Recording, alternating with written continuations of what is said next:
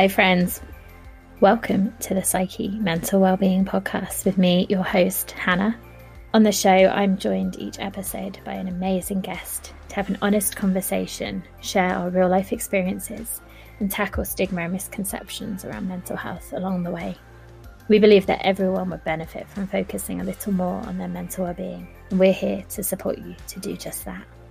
Thanks so much for joining us. We hope you enjoy the show.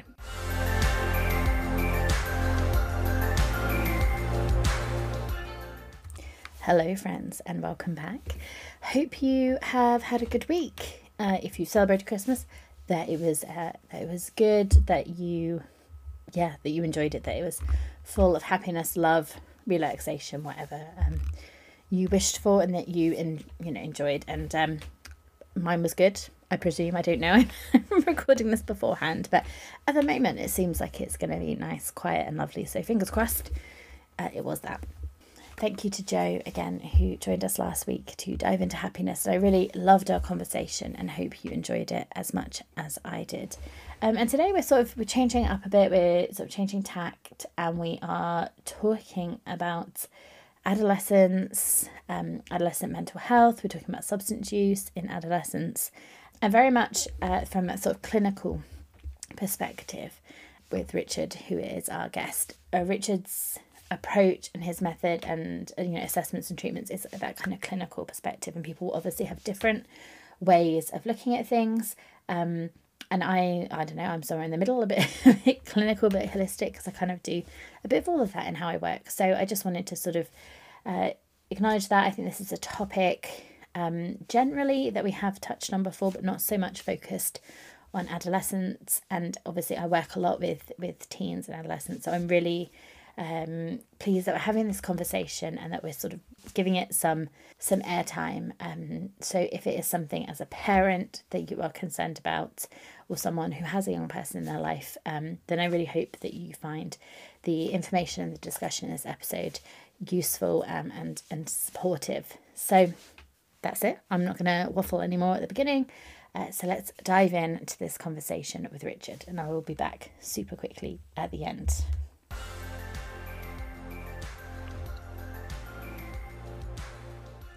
Hi everyone, and I'm really happy to welcome today's guest, Richard, to the podcast. So Richard, welcome, and if you could introduce yourself and tell us a little bit about you.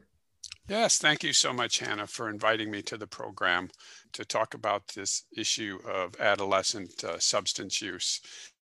I have a long history of being involved in mental health and addictions work, over 2 decades of experience. I started in this field working in a crisis center where we would take people in from the emergency room at hospitals.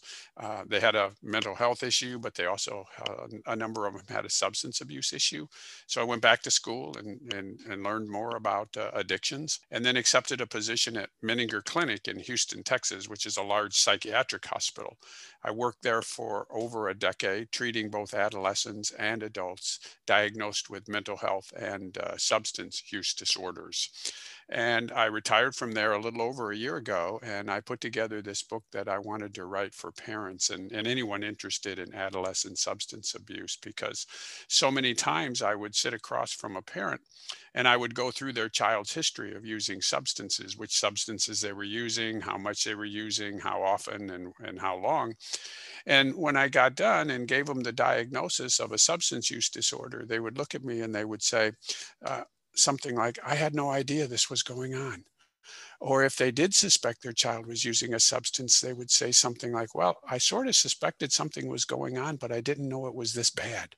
So I wanted to put this short book together. It runs about 100 and some pages that would give information to parents, not in a technical scientific way, but in a user-friendly, reader-friendly version that would help parents get the basics, know how drugs work in the child's brain, know a little bit about what drugs are out there so they're familiar with them, know what assessments are important to get a diagnosis, to know what warning signs to look for, because so many parents don't know the warning signs to look for. Nobody ever told them.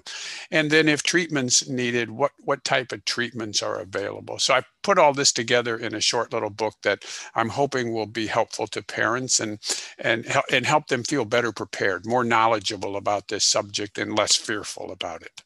Yeah, amazing. And I think that that kind of fear probably is a big factor of not knowing what to be looking for and how to talk about these things. And Yes. well, absolutely get onto all of that so that any parents listening can take away some of that knowledge today.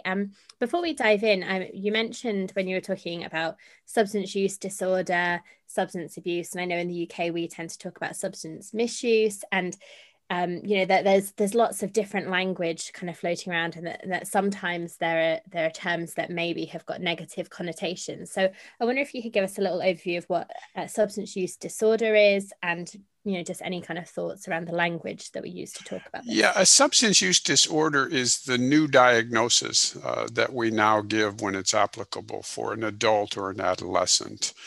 We used to call it dependency and abuse. We got away from that, and we now refer to it as a substance use disorder, recognizing that it's a disorder like any other medical disorder, like diabetes or hypertension.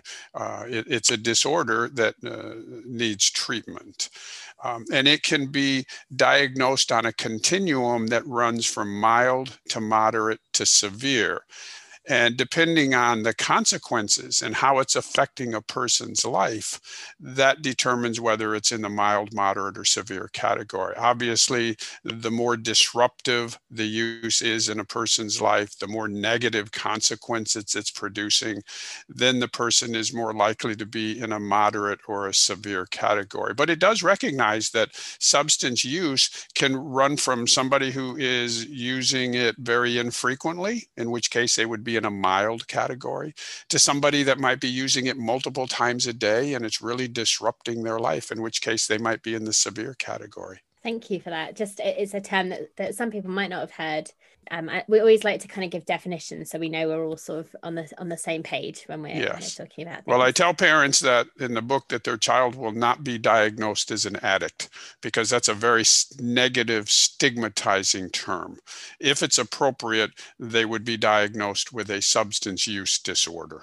And what kind of I don't know if this is something you've seen with changes in the language we use, but when we have a term like addict that can be quite stigmatizing, whether Yeah. that has an additional impact on the person who's received that diagnosis. It does. It has a tremendous negative impact, so much so that it keeps a lot of people away from seeking treatment or even getting, medical advice because that stigma, that negative connotation of addict really has some serious consequences in that it drives so many people away from getting the medical attention that they need.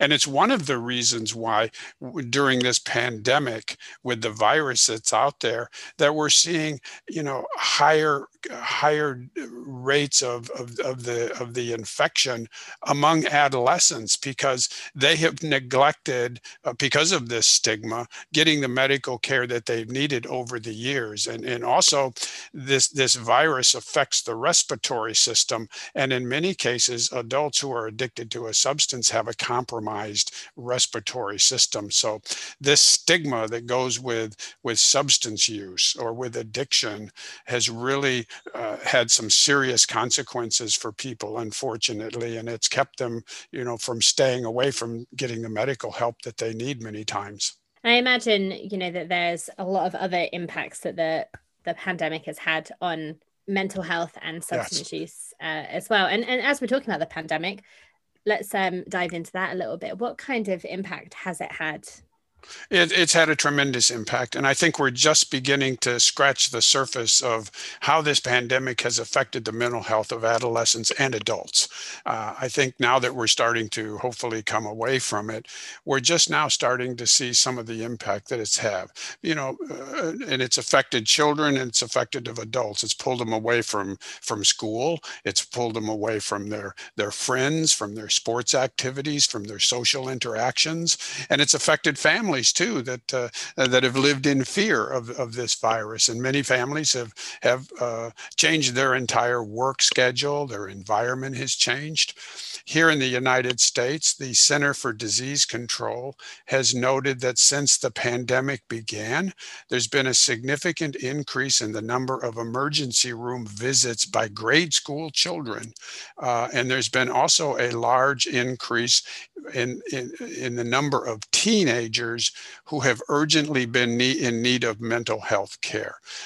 It's affected teenagers' sleep pattern. It's affected their eating habits. It's affected their school performance.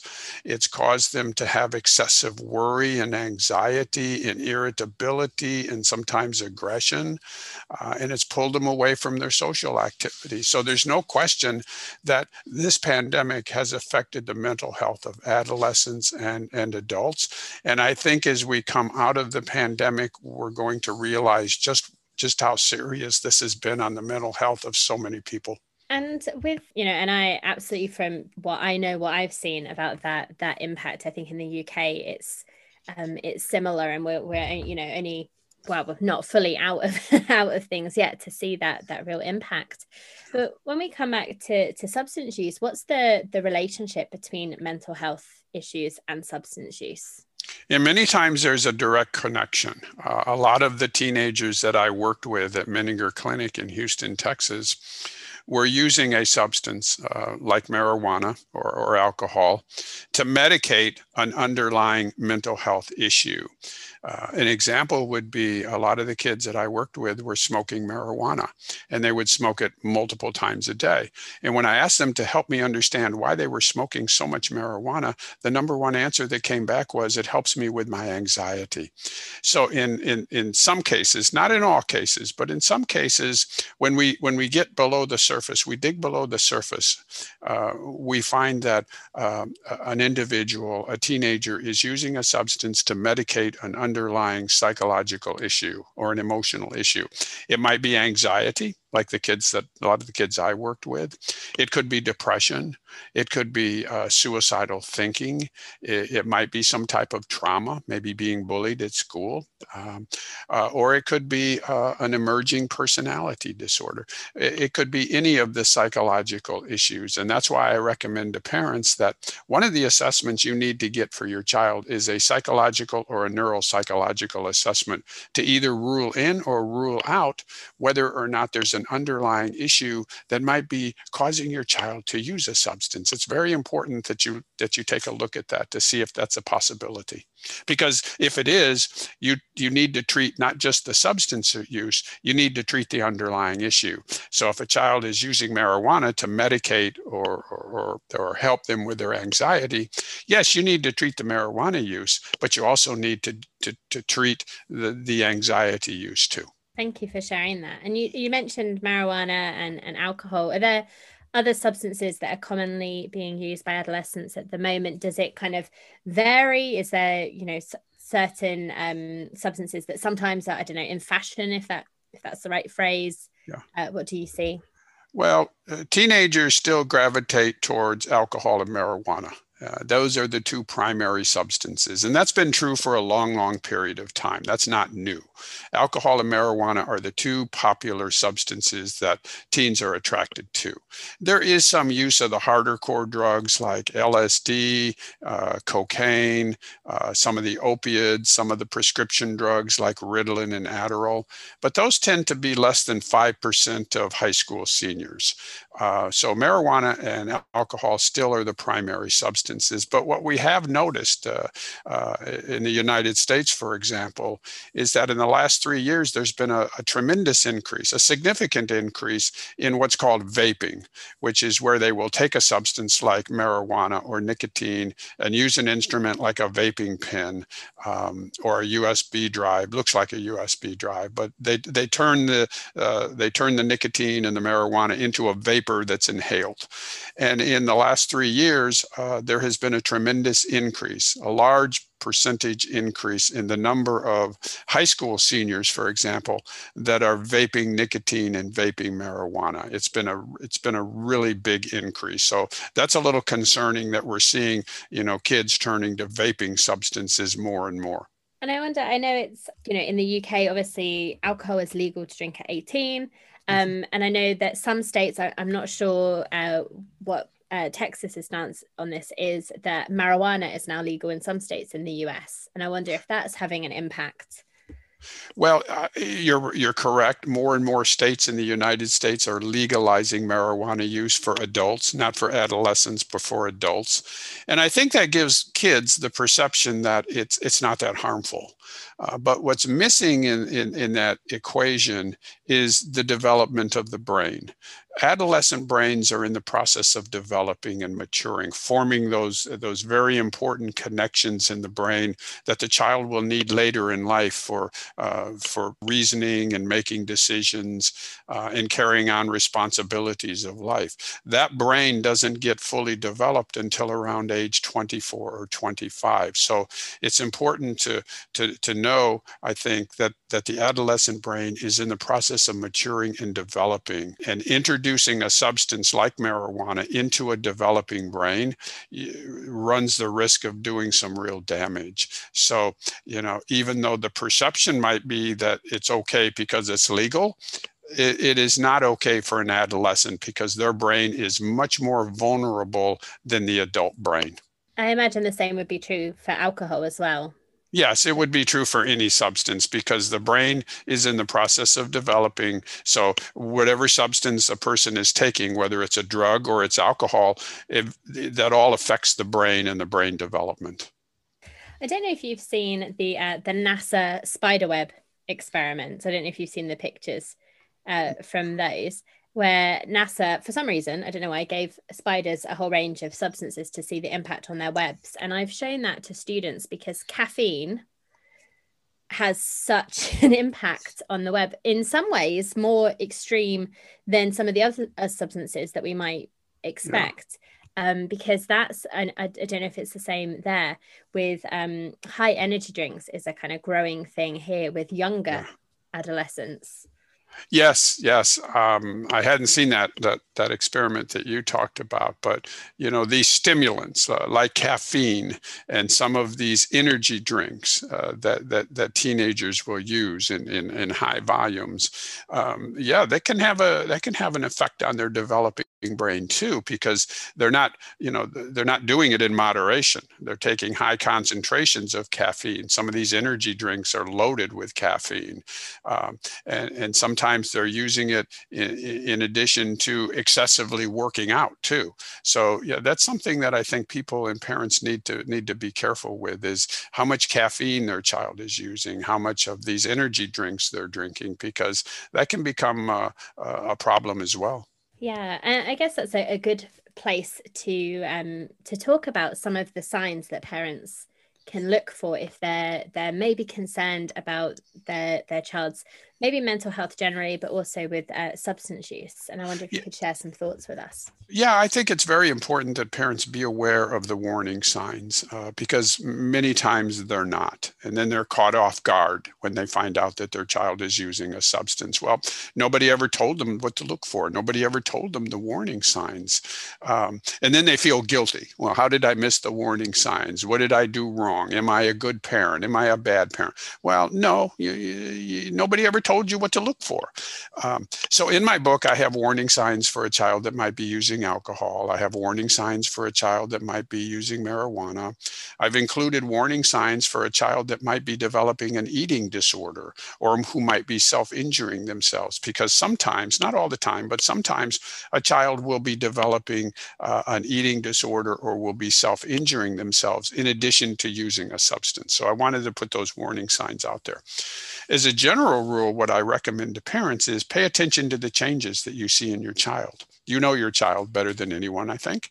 So pay attention to the changes. Don't assume that the changes you're seeing are just normal adolescent acting out. They may very well be, but they could also be an indicator that there's something else going on underneath the surface. So pay attention to the changes that you see. For example, you may have a child whose grades were very good and now they're starting to decline. You might have a child that enjoyed playing sports and now no longer wants to participate in sports. You may have a child that was very social and outgoing, very talkative, now becomes very secretive and quiet and isolating. You may have a child who very openly told you who their friends were. You knew who their friends were. You might have even known who their parents of their friends were. Now becomes very secretive about their friends. So these are some examples of changes to be aware of. If these changes last like a day or two, or they're very infrequent, that's probably not something to be too concerned about.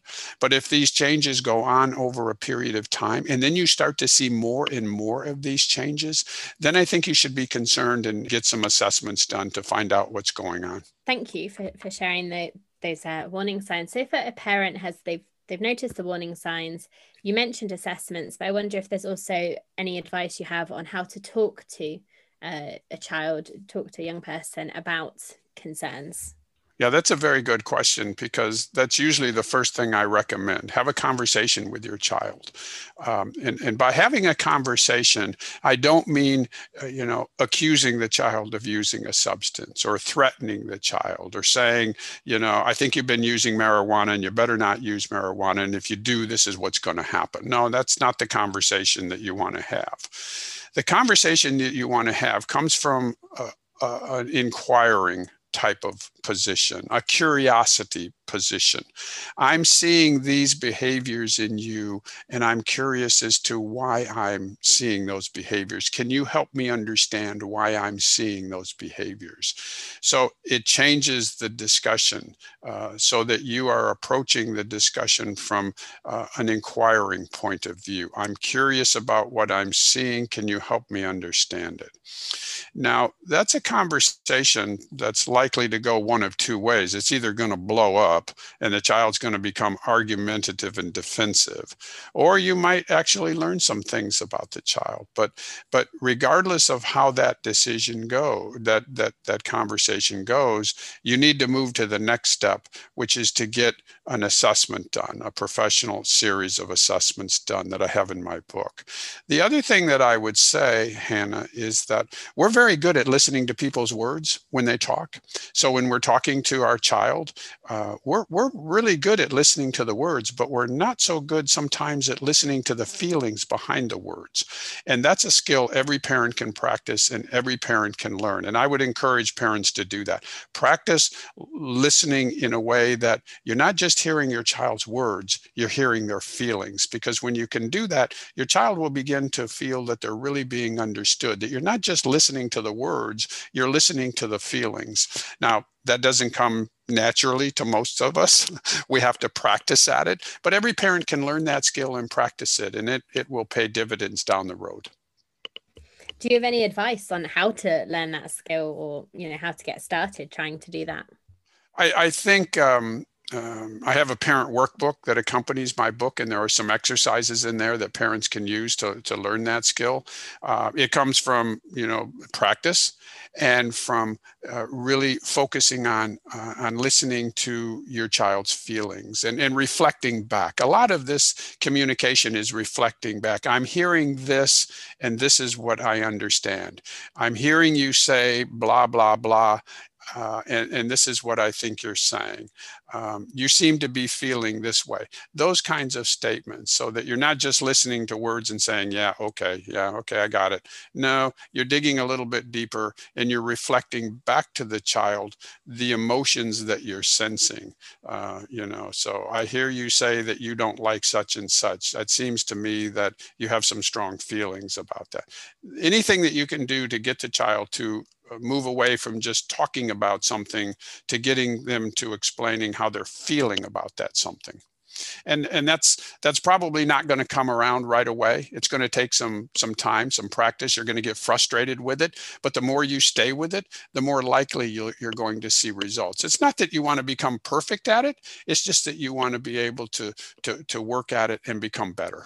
I think through that reflection, even if you say, well, I'm hearing this and this is kind of how I'm interpreting it, actually, even if you haven't quite interpreted right, you're offering them something that they can say, oh no, actually it's not that.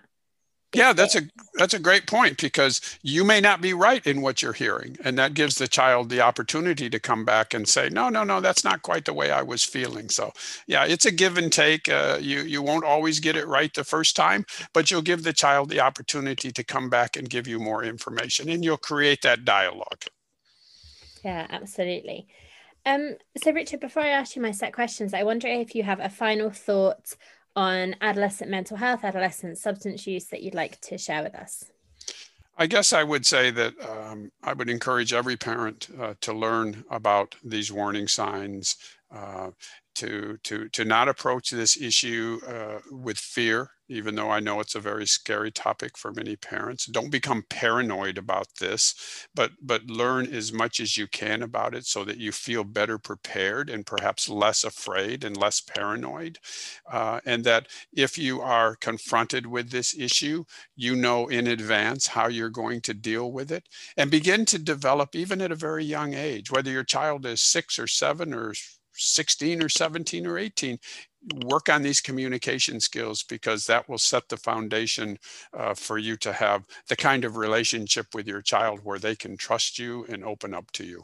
Yeah, thank you so much. I think that's so important, having that communication, that children feel that if they have a concern, particularly a mental health concern, which can be so difficult to talk about, that they feel their parent is likely to be supportive and open to kind of hearing their concerns. Exactly. That's correct.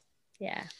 Awesome. Well, thank you so much, Richard, for everything you shared. And as I said, I've got some set questions I ask everyone, and I'd love to hear your thoughts on these. Okay. So, yeah. So the first one is, what brings you joy in your life? What brings me joy in my life is my family, my wife. I enjoy traveling when I can. Haven't been able to do much of that because of this pandemic, but I am looking forward to, as we come out of it, being able to travel and go to new places. Spending time with my son, who is now older. He's in his mid. He's a young man now. It's pretty much the simple things. I find the most joy and pleasure in the simple things of life. Now that I'm retired, I enjoy talking to people. I enjoy doing these interviews and helping people understand about adolescent substance abuse. But pretty much the simple things I get the most joy out of. Brilliant. Thank you so much. And then the next one, sometimes it's similar, sometimes it's not, which is always interesting. What makes life meaningful for you? What makes life meaningful for me is, a lot of those same things I just went through. Is, what I get joy out of also brings meaning. I think they go together. I think they're connected. The things that we enjoy, that give us happiness, that give us pleasure, I think also are the same things that make life meaningful and fulfilling for us. So many of those things are the same, and actually they're connected. I mean, yeah, I completely agree with you. I see them as connected, but it's interesting that some people do, some people don't, some people answer them in kind of opposite ways. It's interesting to me. That is. Yes. Yeah. So my next two questions are around our overarching topic on the podcast, which is mental wellness. Yeah. And so the first one is, what does mental wellness mean to you?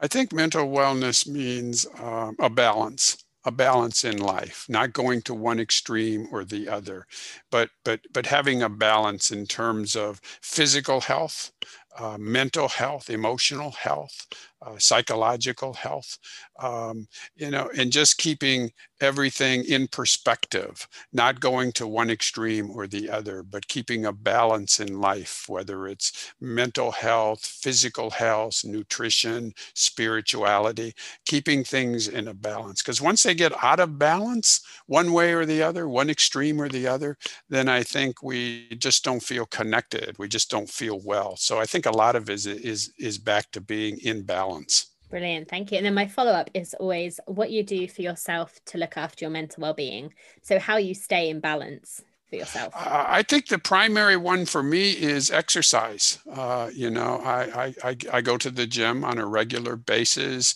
It's allowed me to feel better emotionally and physically. So a lot of my taking care of myself is physical. It's exercise. It's going to the gym. It's working out on a somewhat regular basis. Another part of it is spirituality. Having that connection. So I think physically and spiritually, doing those things helps me feel grounded and helps me feel better. Brilliant. Thank you so much for sharing that. So the next question is sometimes a little bit of a challenge for people. So we'll see. How would you describe your own mindset? My own mindset, I think, is balanced. It does get out of whack every once in a while. It does flip over to an extreme, and I find that sometimes my emotions can get out of hand. But I think that's normal. I think we all experience that.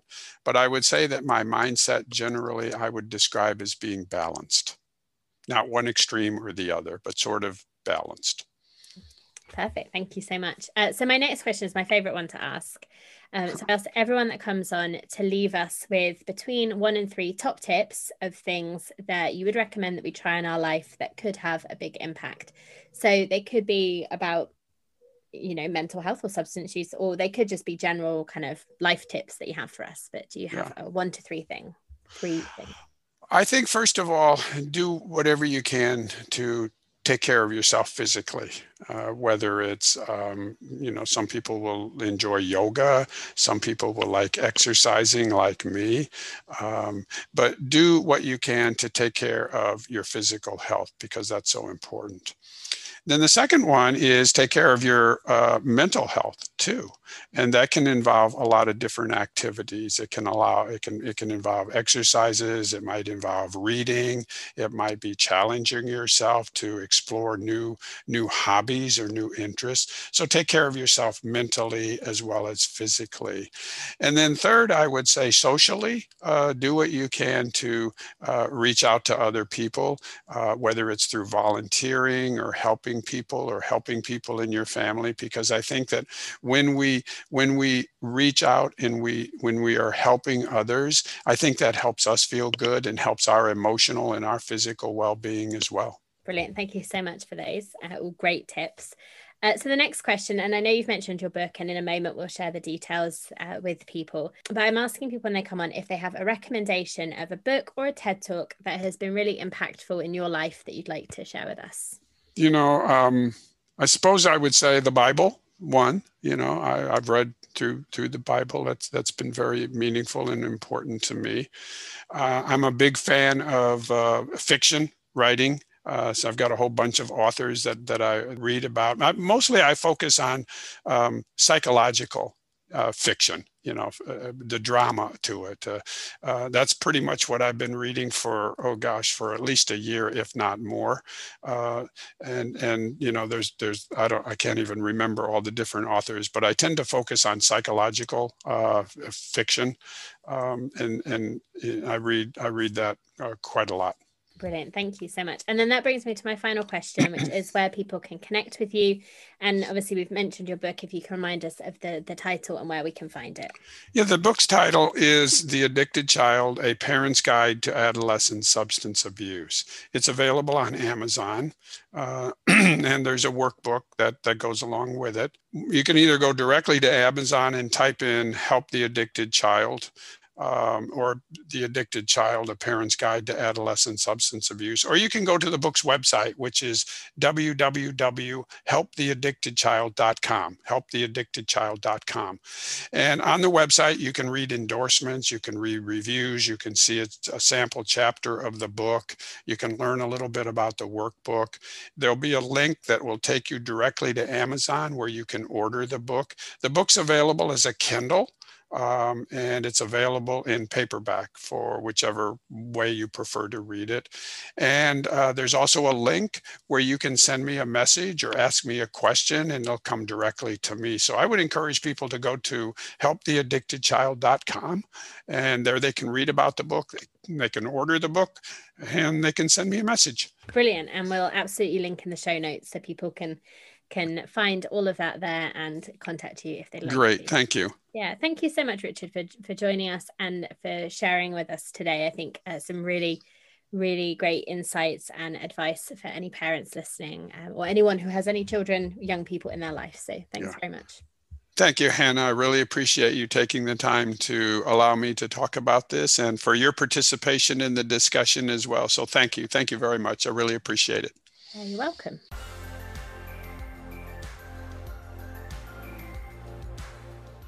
So thank you to Richard for joining us and for everything he shared. And we talked about COVID and the sort of impact of the pandemic. And obviously, as I'm recording this on the 18th, it's all sort of, a bit up in the air. But I think that mental health impact is still ongoing and, probably will continue to do so, to have an impact. So I really think it is important to recognise those warning signs, maybe in the people around us who maybe find it difficult to reach out and to ask for support, because that's something that is inherently difficult to do. I think it's also really important to recognise the signs in ourselves of us being overwhelmed or stressed or reaching burnout. I was trying to say reaching and approaching at the same time. I don't really know what came out there. Approaching burnout, to look after ourselves as well, and to maybe, ask for support or see what we can do to look after ourselves as well, because I think it's it's been a difficult time. Understatement. But yeah, there has been a big mental health impact. So just a reminder to look out for your loved ones, look out for yourself. And I really hope you have support around you who are looking out for you as well. And I think one of the things that hopefully came across there, sort of that emphasis on the importance of listening, of being there, of that communication, of, just trying to understand what's going on for other people, I think is so important, whether you're a parent supporting your children, whether you're supporting a partner, whether you're trying to support your friends or family, whatever. I think that listening, being there and communicating is so important.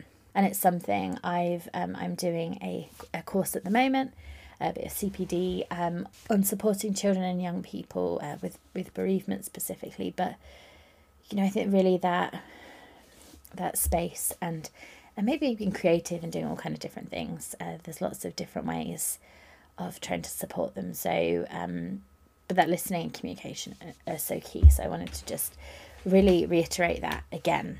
And then lastly, what I want to do is to offer some places you can go for additional support if you have been listening to this and it's something that's really close to home and that you think you need someone extra to talk about for more support.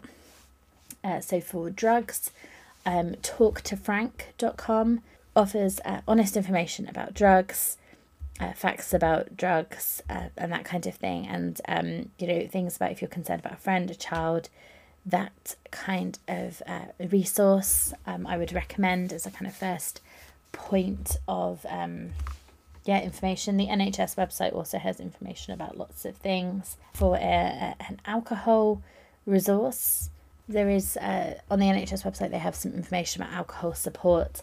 And if you are worried about your child, if you have an 11 to 18-year-old, you could recommend that they check out Kooth. I hope I'm saying that right. KOOTH.com, which is an online mental wellbeing community that offers free, safe and anonymous support. So that's a kind of general support aimed at younger people or young minds. I think Young Minds has so much amazing information.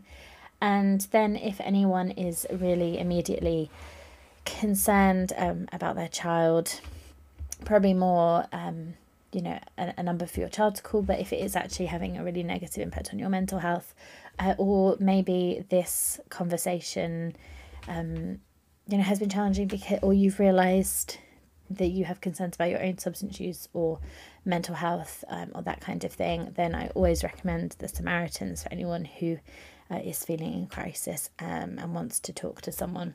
And their number is 116123. And so they're available 24/7. So hopefully some of those places are useful. So for children directly, Kooth or Young Minds. Young Minds generally has lots of information, so check that out. And then Talk to Frank for substance use concerns. And then again, Samaritans. So if you have any other recommendations of good places for support for substance use, if people want information, please let me know. But yeah, I mentioned the NHS website, and also Mind have amazing information generally about mental health and substance use as well, and generally also about offering support to people. So check any of those places out. And on the Mind website, they have a section for friends and family members who want to help. So they're my sort of go-tos at any point. NHS, Mind, Samaritans, Young Minds for youth stuff. So yeah, check out any of those. And that's everything. I really hope that you have found this conversation helpful. I hope that you have taken something from it. And it really would mean a lot if you enjoy the show, if you would rate and review wherever you listen to your podcasts, and if you would consider sharing it with a friend or loved one who you think would also enjoy the conversations that we have here. That's everything. I will be back, in the new year. Whoa. So we're going into our third year, but we're kind of already in our third year because we've hit 2 years old. But we'll be back 2022, and I'm really excited about recording a new batch of interviews. I've had a lot of people get in touch, filling out form and being interested in being guests. So one of the things I'm going to be doing is going through that and sort of inviting people to come on who I think can bring some amazing sort of practical strategies or insights or inspirational messages or motivational messages or all kinds of thought-provoking content and enjoyable content as well, hopefully, for you. So I'm excited to get stuck into that in the new year after I've had some downtime and a bit of a break, because that's definitely needed. But I hope that, you're doing well. I hope that you're feeling okay about 2022.